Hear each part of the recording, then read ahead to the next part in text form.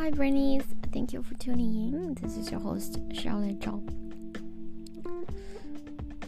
Today I was supposed to meet up with a friend to do design exercises, but unfortunately my friend had a headache. It was, I guess not unexpected in some ways, because she actually has been troubled by headaches for a while and had to undergo a procedure which required injecting something into her head. Sounds very serious, but yeah, it's supposed to help in theory.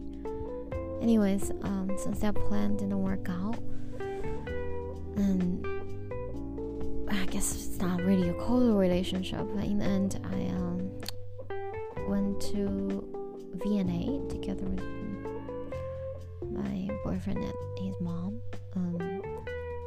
partially because there was a special exhibition, a few special exhibitions, especially the one with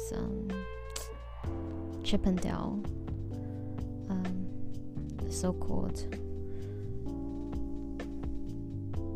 best, not so-called, he was the best British furniture designer, and his sketches were on display, but finished in early February, so it's really the last chance to see it. It's rather underwhelming in many ways, but still glad I saw it. At the same time, there is this exhibition on censorship. It's interesting to see how most of the censorship is really around, I guess, sexual content. At least at this exhibition, right? Most of the discussion is around so-called explicit content. And I came from a country where censorship is everywhere. It's more political opinion and obviously sexual content too. But it almost seems, it's obviously important, right? Like, people should have freedom to express their opinions on any matter, but it almost seems so not important, but in comparison, right? Like, your ability to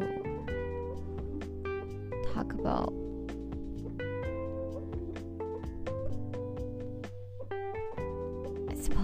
just explicit content, it doesn't seem as, I guess, urgent of a right, if anything. But actually took a long way for things to loosen up. And the most surprising bit, I suppose, for me was I saw this one article on display that explained how it was this like Renaissance painting that involved, like, I guess, dozens of new teenage girls. It was, censored. It was not put on display for a long time until recently. That somehow is so surprising to me. It's painting, right? Like, you don't know if those girls for sure are teenagers. They could just look young, and that was censored. I don't know what to say. It was just bizarre to me.